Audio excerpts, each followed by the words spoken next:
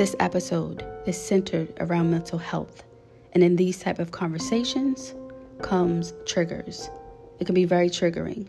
With that being said, Unpacking the Box podcast is dedicated to the well-being of everyone. That is first and foremost. It is very important to me and this community. So if you're experiencing suicidal thoughts, if you're in a crisis, if you are in a dark space that you cannot get out of, please call the National Suicide Prevention Lifeline at 1-800-273-8255. I will also include it in the show notes. If this is not you, please pass this along to someone who needs it, because that is what it's all about. We have to help each other and check on each other. Okay, you guys? All right. Enjoy the show.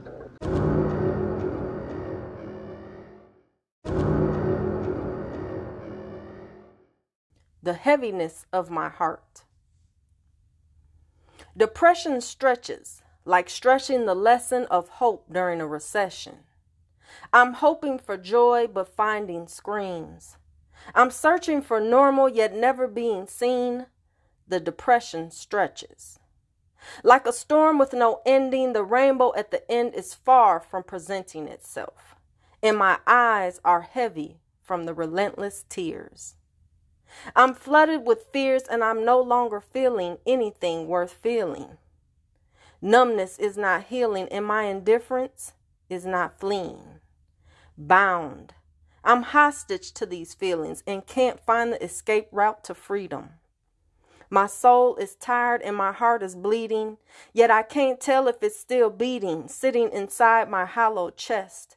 I'm functioning on borrowed rest. And lately, sleep hasn't come easy. Every time I feel a little more like me, trouble shatters my peace, leaving broken pieces again. The depression stretches on, and on it stretches. I'm reaching for the promise of a happy ending. All I want is my happy ending, but I'm finding it hard to find the blessings inside this house built of depression.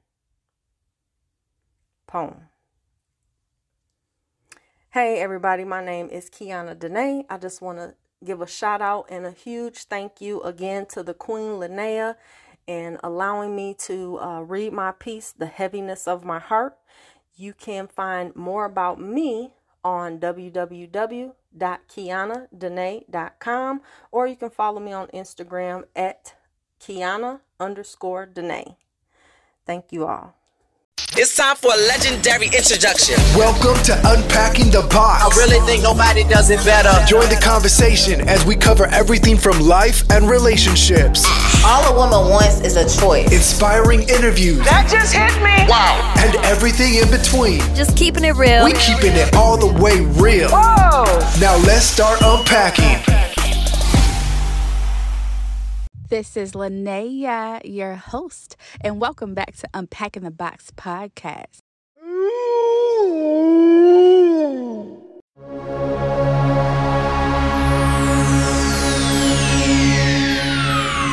Ladies and gentlemen, may I have your attention, please? The show starts in 10, 9, 8, 7, 6, 5, 4, 3, 2, 1, go. Tonight, I'm here with Zena, who is a licensed clinical mental health counselor and a licensed clinical addiction specialist. How are you, Queen? Hello. Hey, Queen. Hey, I'm good. Hi, everybody. Hey, I'm so glad to have you. I'm glad to be here. I've been wanting to talk to a mental health professional for like so long, and I'm so excited to talk to you. Yes. Okay. Let's hear it. I'm ready. I'm excited. Yeah. So first, you got to tell the people, where are you from? I am originally from Baltimore. I was born and raised in Baltimore. I live in North Carolina now. I've been here almost 4 years. But I'm a little bit back and forth. I am at home, I would say at least once every other month, maybe a little bit more. And yeah, so I'm back and forth, up and down 95. Yes, and the people already know I'm from Baltimore too, so you already know. Like we instantly vibing just off of that. Yes. Yes. So tell me, because I think it takes a really special human being to do this type of work that you're doing. So tell me what led you to this career. Woo, let me keep this short. So actually, I started off on a completely different career path. I started off in nursing, actually. I wanted to be a psychiatric nurse. However, when I was in undergrad, I was diagnosed with lupus, which is a serious medical condition, which caused me to actually be hospitalized for about 5 months. And long story short, I was pretty much on life support and, you know, a whole bunch of other stuff. But during that time, I actually ended up having to miss school for about a year.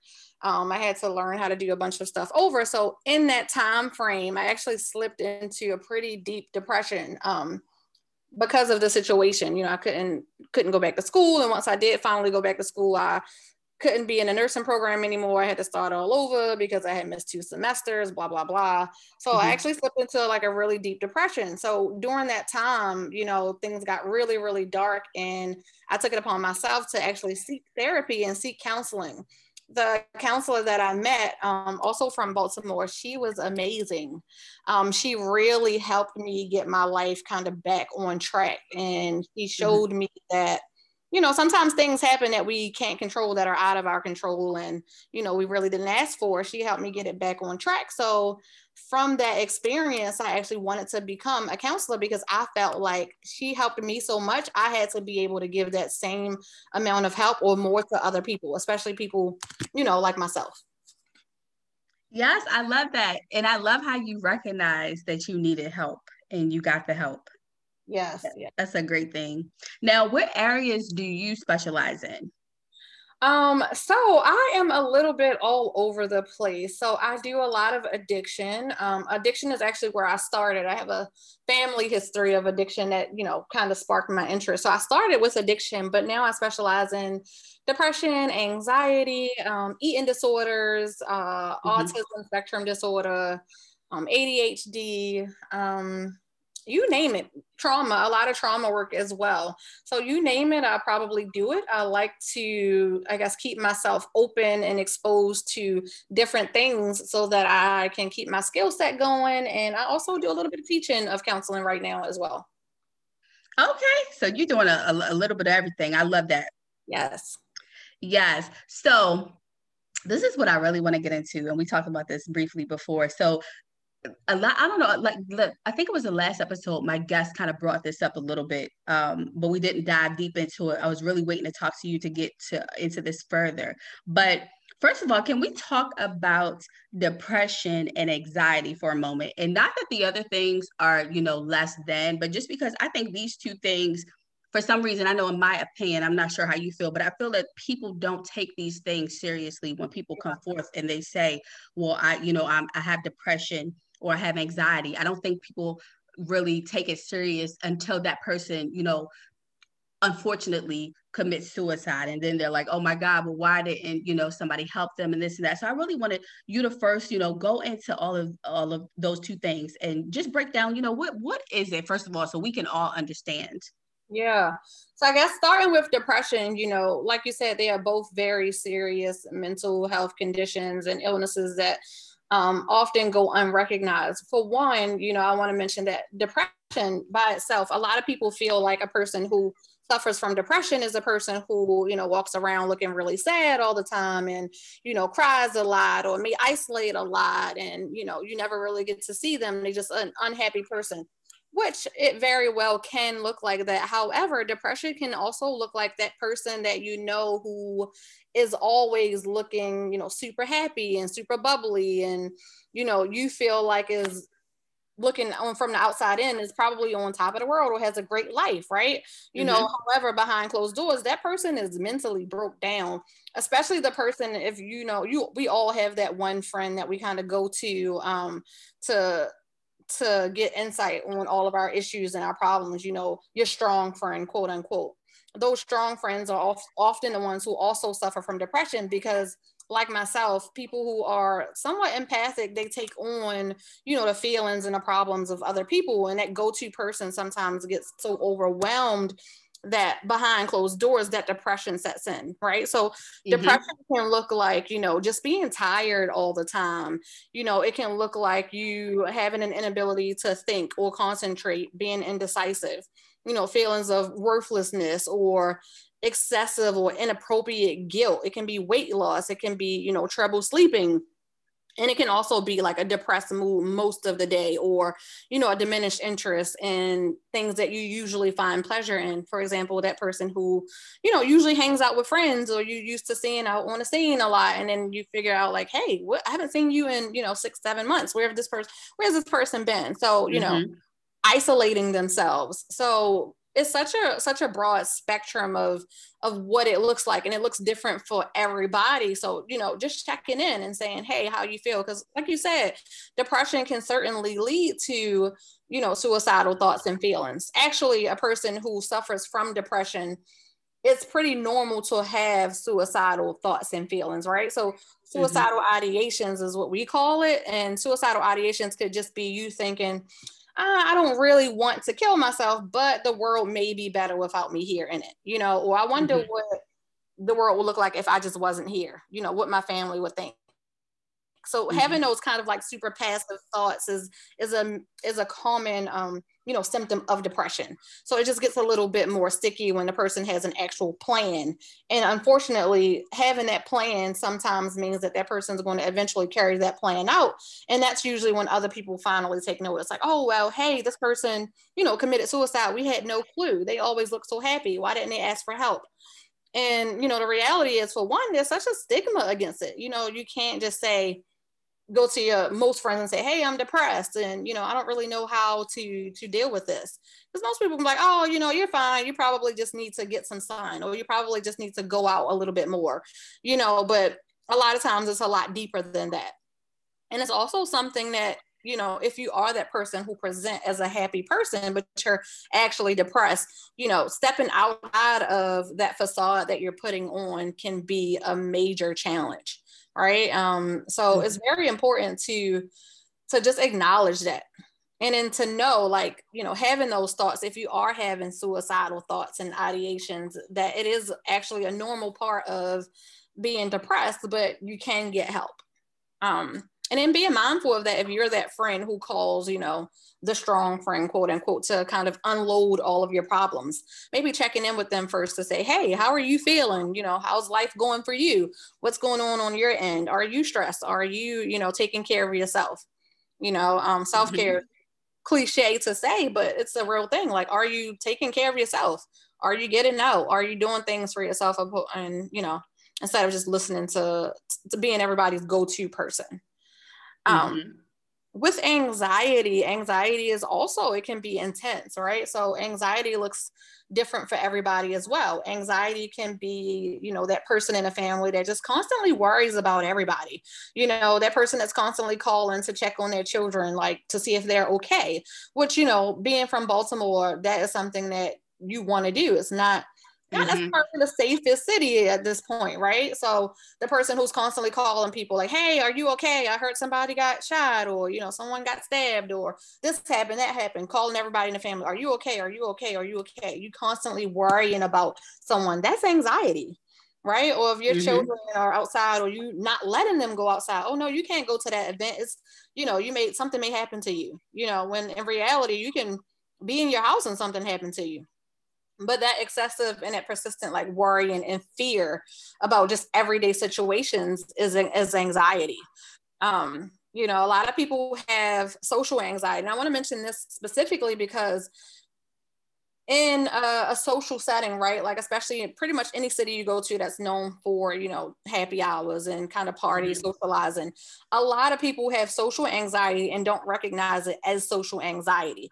That level of anxiety is what often leads to addiction, right? Because in those social situations, you feel like, oh, I got to drink, or I got to, do this drug to be able to socialize and feel comfortable, to be able to be comfortable with who I am, so other people won't look at me differently or judge me, and that is also anxiety. And that level of anxiety usually leads to some level of addiction.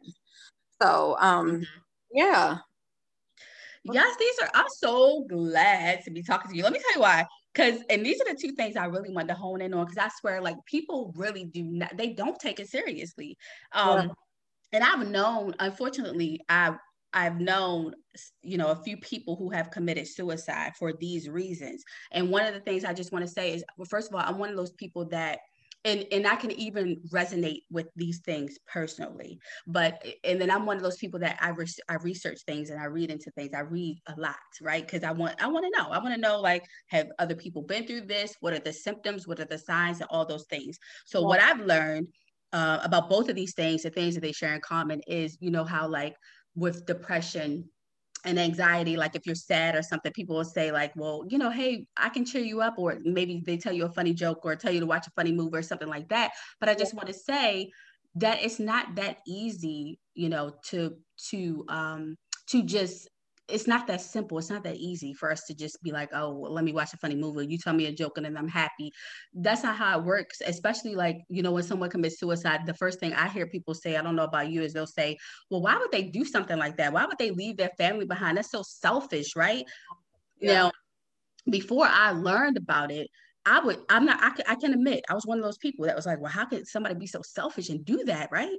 But now I understand that no matter how many people tell you that, you're a good person, you're beautiful, you should be happy, you have a great life, depression doesn't care about any of that, because it just chokes you and it leeches onto you. And you can't shake that feeling when you're in that depression mode. It doesn't matter what people say to you, that they think they're cheering you up. It doesn't matter. Yeah. It gets a hold of you. And the same thing with anxiety. It's like being inside of a prison that you just can't break out of. You want to break out of it. You want to be happy. You want to be in this good space, but you can't break out. You try, but it's like something's weighing heavy on you. Absolutely. And again, especially in the Black community, right? I want to specifically mention the Black community, because in our community, we are so used to things being a certain way, right? And so it wasn't, even myself included, born and raised in East Baltimore, the heart of East Baltimore, right? It wasn't until I got to college and started to come in, contact with other people of other, backgrounds, races, and started traveling a lot, that I started to realize the things in my own upbringing weren't normal. So it's like, we go through things and we experience so many levels of trauma in our own households. And it's just kind of like, yeah, I mean, that's normal. You everybody went through that. You just go ahead and it happened. You just keep pushing through it. And it's like, you get older and these things these traumas that you've experienced growing up and in childhood and within your family, your family dynamic, right, is, you get older and start to realize, like, well, maybe that was not the most normal thing. And this is how this has affected me. Like, now as an adult, I have, trust issues, or my relationships, my interpersonal relationships aren't intact. I'm going to work I'm employed at a place where diversity has come into play, and I don't know how to function in this environment, or the things that I say or the things that I expect are not a reality. And, things that I experience, like not getting passed up for promotions because of your skin color, or the way that you interact with other people, because you haven't really had that experience of being around other races and other, ethnicities and cultures and things like that. So, and you feeling like stress and feeling like your parents, like everybody's parents are on drugs, or, everybody was raised in a household where we had to struggle financially, things like that. Like, those things are not normal, even though, for myself and some others, maybe we were brought up to believe, like, hey, this is how everything works. This is how this is normal to us, when in reality it's not. It's trauma, abuse, the things that go on in households that are often swept under the rug. These things are trauma, and growing up, they start to manifest in your behaviors. They start to manifest in your family dynamics and how we raise our own children. So, I just wanted to mention that, like, that stigma of, for Black people, like, being strong. Oh, we're strong. We can get through this. Black people are strong people. No, the hell, we are not strong people. Yeah, we're strong people. We shouldn't have to be, right? So being able to recognize it for what it is. And that's trauma. that trauma leads to depression, it leads to anxiety, it leads to substance abuse, it leads to broken, you know, families and communities that don't necessarily work together. So agreed. And it's like, and I'm glad we're on that subject too, because I want to talk about that with you too, you know, and why there's such a disconnect within the Black community as it pertains to, you know, mental health illness and things like that. Because I feel that, and we were just talking about this too, like whenever you say to a Black person, oh, I need to see a therapist, or I feel like I need to get some help, it's always, what's wrong with you? Like, what's wrong with you? Or why would you want to do that? But it's like, that pushes that person, that pushes us back into a darker hole. Right. You know? And, you know, sometimes it leads you to have to address things in your family that your family may not want to address, right? So especially people like therapy now, I will say within the last year specifically, this is why I'm honestly thankful for the pandemic, because I will say prior to the pandemic, you know, in my private practice, I would say 85% of my clientele was white. A year later, you know, post-pandemic, about 90% of my clients are Black. And I am so excited that Black people it's becoming less stigmatized, mainly around my age group, you know, like around the area of the 30s, late 20s to early 40s. That population is actually seeking help because they're recognizing like, okay, so this is not normal. Maybe I should get a therapist. Maybe I should talk to somebody.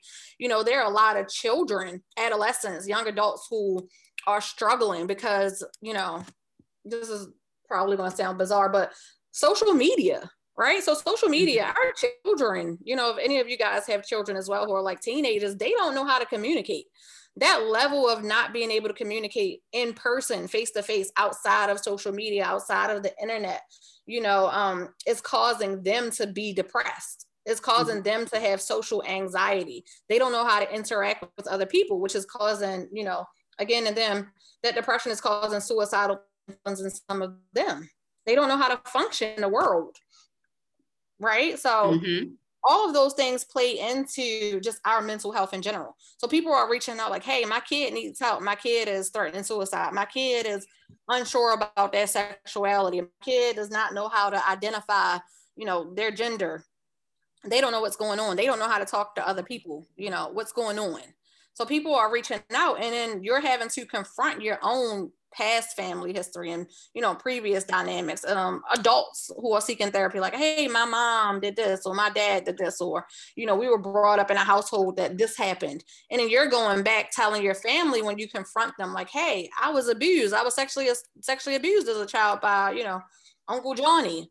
And then your family's like, oh, no, that didn't happen. And, you know, you're bringing up old stuff. You don't need to see a therapist. You should just, you know, so reality is starting to shift. You know, the dynamics of families are starting to shift, and mental health, although it's becoming less stigmatized, it's also creating a lot more, you know, drama if in a family unit. So things are definitely going to get a little worse before they get better. But overall, I am happy that Black people are finally starting to seek therapy and starting to identify, you know, what is actually wrong. And I love that. Yeah. Yep. Go ahead. I'm sorry. I didn't mean to cut you off. No, that's all I was saying. But yeah, I love hearing that, because that's how that we're on the right path, and that's how it should be, you know? Yes. That's how it should be. We have to remove the avoidance and the denial. We have to. You know? Absolutely. And, you know, there are so many resources now, you know, and I tell people all the time, like, oh, no, I can't afford therapy. Listen, if you can afford to go out to eat and you can afford all these things, you can afford to invest in yourself and your mental health by investing in therapy. If not, if you genuinely cannot afford it and you can't get, you know, some level of insurance help, Medicaid, their insurance, you know, therapists take all levels of insurance. But if you generally need help and you don't have insurance, you can't pay for it, call your local therapist. A lot of therapists, myself included, take pro bono patients, you know, pro bono clients. So call around and say, hey, this is my problem. I'm reaching out for help. I don't have insurance. I don't really have money, but I genuinely need some help. A lot of therapists will be like, cool, I'll take you on, you know. Most therapists have at least two pro bono clients per year. So, you know, a person who's seeking therapy, I would say a good 6 months of therapy is enough to give you the tools that you need to be able to figure out what's going on and help you get out of that situation, help you get yourself a new outlook on, you know, perspectives, or at least get you some resources to get you better mentally. Yes, I love that too. That's helpful. That's helpful information. I'm glad you said that, because I think that's too another thing. Like, people wonder, like, well, if I don't have insurance or if they don't cover it, I think that's you know, not the only reason, but that is part of it too. Yeah. I love that. But yeah, you got to, people, you have to get help. If you feel like something is off and you feel like something's not right, you got to get help. You have to, because we don't want to get to that point of suicide, or where you've done something bad to a bunch of people because you were upset and you lashed out. That's what we want to prevent. Right. You know, and then too, like, those of us who are looking from the outside and we're judging, we have to also stop judging that. And like I said, I used to be one of those people like, well, why would they, you know, what is wrong with them, or why would they do that? But now I understand, because I have went through those things, and I know now that instead of, you know, I was actually looking at a Instagram page today, and it was some really like disturbing footage that was on the page, and instead of me being like, oh, this is, you know, messed up, or saying something crazy and judgmental, I was like, something's deeply wrong. Something's deeply rooted and wrong. And there's some trauma there. That's how I was thinking. That's how I think now. Yeah. You know, trauma is just so common. And oftentimes people don't even know what trauma is, you know, and they say, I get a lot of people when I'm asking, you know, in sessions, what have you experienced any trauma? And they're like, oh, what's trauma? People think trauma that I'm talking about is abuse. Like, oh no, I was never sexually abused, or I was never physically abused. You know, trauma is so much deeper than that. Trauma can be anything that you feel some type of way about from your past, or anything that you feel that you can question may or may not have been correct. You know, growing up in inner city, your parents were substance users, you know, or you lost a parent, which is pretty common now. People are just losing a brother, uncle, you know, even women are getting killed now. So sisters, cousins, aunts, uncles, or they're on substances and, you know, abusing substances. All of that is trauma. Being raised in a household where you didn't necessarily have the means to always make ends meet, that's trauma. You know, having to skip school trips because your parents couldn't pay for it, things like that, also trauma. You know, or just, you know, it's so much deeper than people allow you to believe, you know. So just being able to assess that, you know. Yes, girl, you are dropping some gems. Yes, because I think you hit the nail on the head. People equate trauma to like the really super, super bad stuff. Right. You are so right. Right. And I don't think they think like that little thing that happened to you in high school and middle school that hurt you, that kind of like all these little things that happened, and there was a collection of things. And then when you got older, because you didn't deal with those things, well, you probably at that age didn't know how to deal with it. But now that you're an adult, those things are appearing in depression and anxiety, because it will trigger you in the midst of, you could be at a party, you could be doing anything, and something will trigger whatever that trauma was back then that you didn't deal with. It will appear in some form. Absolutely. You know, I'll tell people, you know, it can be something you could have been sitting in your elementary or middle school classroom and witnessed a fight, right? And not think twice about this fight that at that time was so traumatic for you, or maybe you got injured some type of way, or, you know, something happened after that. Maybe you lost a good friend or anything. And then years later, as an adult, a grown adult, you could be sitting, you know, at work in an emergency room, and somebody start fighting in an emergency room. It has nothing to do with you. And that can trigger an emotional response in you, that level of trauma that can reactivate a whole separate level of depression and anxiety. You know, and I tell people all the time, you know, anxiety is something serious. A lot of people, oh no, it's just anxiety. You know, I'm just nervous. I'm just worrying. These thoughts are just intrusive. I'm just tired. It'll go away. I'm just emotionally distressed for no reason. It'll go away. No, what happens is it's a cycle. It gets worse. It gets worse. You know, your anxiety can start off as you just being nervous, you know, on occasion, and end up with you, you know, being isolated to your home and not wanting to leave your home at all. You know, so it gets worse. Depression, same way. It's like, imagine being in just a dark, deep hole that's so deep you can't climb out of it. You don't have a ladder. And it's like you spend months and months and months just searching for a ladder, to the point where it gets so, you know, so bad that you can't find that ladder, that at that point you start to contemplating, you know, something as horrible as suicide. Mm-hmm. So, yeah. Yes, let me tell you, I'm not gonna be transparent now, but my 11-year-old son, thank God he's alive. But when he was 2 years old, he had a choking accident. He choked on a piece of fruit. And he almost died. He literally was dead. He was blue, not breathing, all of that bad stuff, right? Yeah. And so after that, we went through that. But I noticed that after that is when everything from me physically and mentally started going downhill.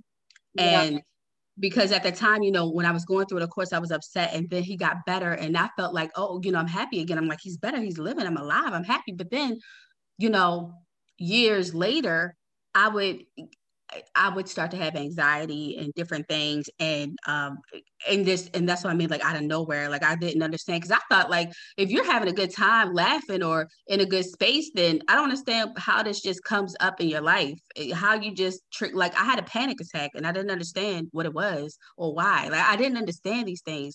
And so what happened was I learned that was traumatic and I never really fully dealt with it after the fact. And then some other things that, living in the city and stuff like that, certain things was just like building up and triggering me to the point where I went full into anxiety, panic modes. And it was really, really bad. And I noticed that it started off with panic attacks. And then it progressed to not wanting to go in public places, not wanting to ride in cars, I didn't want to do anything but stay in the house, in the bed. Yeah. Yeah. And there's secondary trauma and secondary anxiety. Like I've noticed this with my daughter. I have a 15-year-old who we are teaching to drive now, right? So just having her out driving, she rode next to a police car and instantly she made a wrong turn. We're like, hey, what are you doing? Stop the car. She made a whole separate turn in front of another car, almost had an accident because seeing that police car gave her anxiety just based on what we've been seeing on the news, based on police shooting Black, kids. Mm-hmm. So she instantly has a huge level of anxiety and secondary trauma just from what she's seen on the news from police shooting, Black teenagers, that when she saw that police car, even though she wasn't doing anything wrong and we were just teaching her to drive, she, had nothing to worry about. There was no other cars on the road. That one police car sent her into a whole separate level of panic and anxiety. So you got to keep that in mind as well. Secondary trauma and secondary, experiences give you anxiety. It can give you depression, so be mindful of what your children are exposed to, so even if you're in an abusive relationship, things like that, be very mindful of what your children has access to witnessing, because those things that you feel like, oh, it didn't happen to them is fine. No, they're experiencing this trauma through someone else as well, which can also cause mental health issues. So, yes. So you guys, you got to take these things very serious because they can lead to some really, really tragic things, and we don't want that. So, well, I feel like I have released a lot, and I'm enjoying talking to you. In the conversation, a lot of this stuff needs to be said. Get a therapist. A therapist should have a therapist. I have a therapist. Everybody should have a therapist. Even if you're just checking in with that person once a month to say, hey, I'm still here, I'm managing, this is going on or that is going on. Just having that person to check in, because things can happen at any time. You can experience the loss of a loved one that can sit you into an anxiety or a depression that you can't get out of on your own. So having that person established to call them and say, hey, I need help just to get through this, temporarily or whatever, having that person in your corner, in your pocket, in your child's corner, in your child's pocket to deal with things that they're experiencing. There's bullying, there's all types of things that children go through that we as adults may not be fully aware of, or even as adults ourselves, we may not be aware of things that we go through, so just having that person, I always say, get you a person, and just in case you need them, you can say, hey, I need an appointment, and you can get in. Yes, I agree with that, because I'm all about it. I'm like, man, let's normalize this thing, and not just in the Black community, just in general. Let's normalize across the board. When there's something wrong and you say you need help, get the help, and let's support those people that say they need help. Come on, reach out to somebody. I don't care who it is. Reach out to somebody. All right, just reach out. You know, there are crisis lines. They even have text message. You can text crisis lines now, and you can just have a text conversation. You can call crisis lines that are open 24 hours a day. You don't even have to give them your name, and you can talk it out. You know, I have a therapy Instagram page that I just post tips on all the time. You can go and look on there and, you know, just get tips like, okay, I'm struggling with this. What should I do? What level of coping skills should I use? And try that. So do what you need to do, whatever works for you, but just, you know, do something. Yes. And can you share like a couple of coping tips that you have, like for people that are triggered and like in that moment? Absolutely. One thing that I like to say, I like to tell everyone to do this is with checking with yourself, right? So when you wake up in the morning, before you get out of bed, before you check your phone, before you know, do anything, check in with yourself. How do I feel? Is today a day that for whatever reason, my emotions may be off? Like, is it a big day? Is it a day that I lost someone? You know, did I get enough sleep last night? Am I hungry? You know, am I stressed out? Check in with yourself 3 times a day. In the morning before you get up, you know, halfway through your day around lunchtime, check in with yourself again. How'd my morning go? Am I feeling okay? Am I stressed? Am I anxious? Do I feel sad? Did I cry today? You know, am I feeling just off? Is something wrong? You know, and then again, before you go to bed, check in with yourself again. How did my day go? Is tomorrow a big day? Is tomorrow something that I should be concerned about? You know, do I feel anxious? You know, do I feel depressed? Do I feel not like myself? Right. And then if you're checking in with yourself constantly, the things won't be allowed to kind of build up and then catch you off guard. You know, for anxiety, some coping skills that I use, you can order like plastic ice cubes. Like if you have seen like the little plastic ice cubes you can kind of use for drinks and things like that. I don't use them for drinks, but pop them in your freezer, keep them in your freezer, hold them in your hands until they melt. That also, you know, that decreases your anxiety. Engage your senses. For anxiety, it's great to engage your senses for a coping skill. So, you know, looking around, you can stop wherever you are and just start randomly naming. How many things can you see? How many things can you hear? How many things can you feel? What does it feel like? How many things can you smell? What do you smell? What can you taste? Keep like a peppermint or like, I like the little cinnamon Altoids because they're pretty strong. Pop that in your mouth. That can help you, you know, re-ground yourself from having an anxious moment. If you're feeling depressed, you know, look up your resources. Find that crisis phone number that's online. You know, you can Google. Everybody has a cell phone these days. Just Google crisis line, 24-hour crisis line. Call those crisis line or reach out to someone. You know, if you have social media, there are so many pages you can go to that people who are therapists or offer, you know, therapy or offer some level of advice or some level of mental health assistance. You know, reach out to those people. Send them a DM and say, hey, I'm just struggling. Do you have any resources for me? What can I do? You know, so... Those things are super important. Coping, adult coloring books, super helpful. You can paint, you can, you know, if you're a person who likes to garden or plants and things like that, do whatever it is that's going to take your mind off of it. You know, the most important coping skill for any level of depression or anxiety is distraction. So whatever it is that you can do to distract yourself from your own thoughts or your own environment is a great tool that you can utilize to cope, whether it's playing video games or, you know, going golfing, go-kart, and whatever it is, it's going to distract you from whatever you're thinking. I love it. Those are some awesome tips. Yes, y'all better get into this conversation because sis is dropping some major tips and gems for y'all. Yes, very helpful. All right, so, you know, since we got all serious and stuff, now, what do you like to do for fun? You know, when you are not busy working, what you like to do? Woo, girl, is not busy. Is that a thing? Like, do people actually have time? Let me see. I like to do brunch. I am a brunch person, so I go to brunch every Sunday. That is my self-care. Brunch is my thing. So I like to read as well, which most people say is kind of nerdy. I'm a big nerd, low key. Don't tell nobody that, but yeah. So I'll sit here and I'll read, and it has to be a physical book. I don't like electronic books. I need to be able to smell the actual book. So just reading different things, brunch, and going to the spa. That's what I also love to do. I try to do that at least every 2 to 3 weeks. So yeah, other than that, just spending time with my family. Family is everything to me. They're a little bit cuckoo, you know, but those are my people. I like to spend time with my family. I reach out to my family and friends, try to do it at least once a day. So yeah, that's what I do. Yes. Okay. I love the spa. Yes. Oh, the best thing ever. Like literally best thing since sliced bread. It is. What's up? Do you like mimosas? Love mimosas. Yes, mimosas are perfect with brunch. Perfect pairing with brunch. Yes.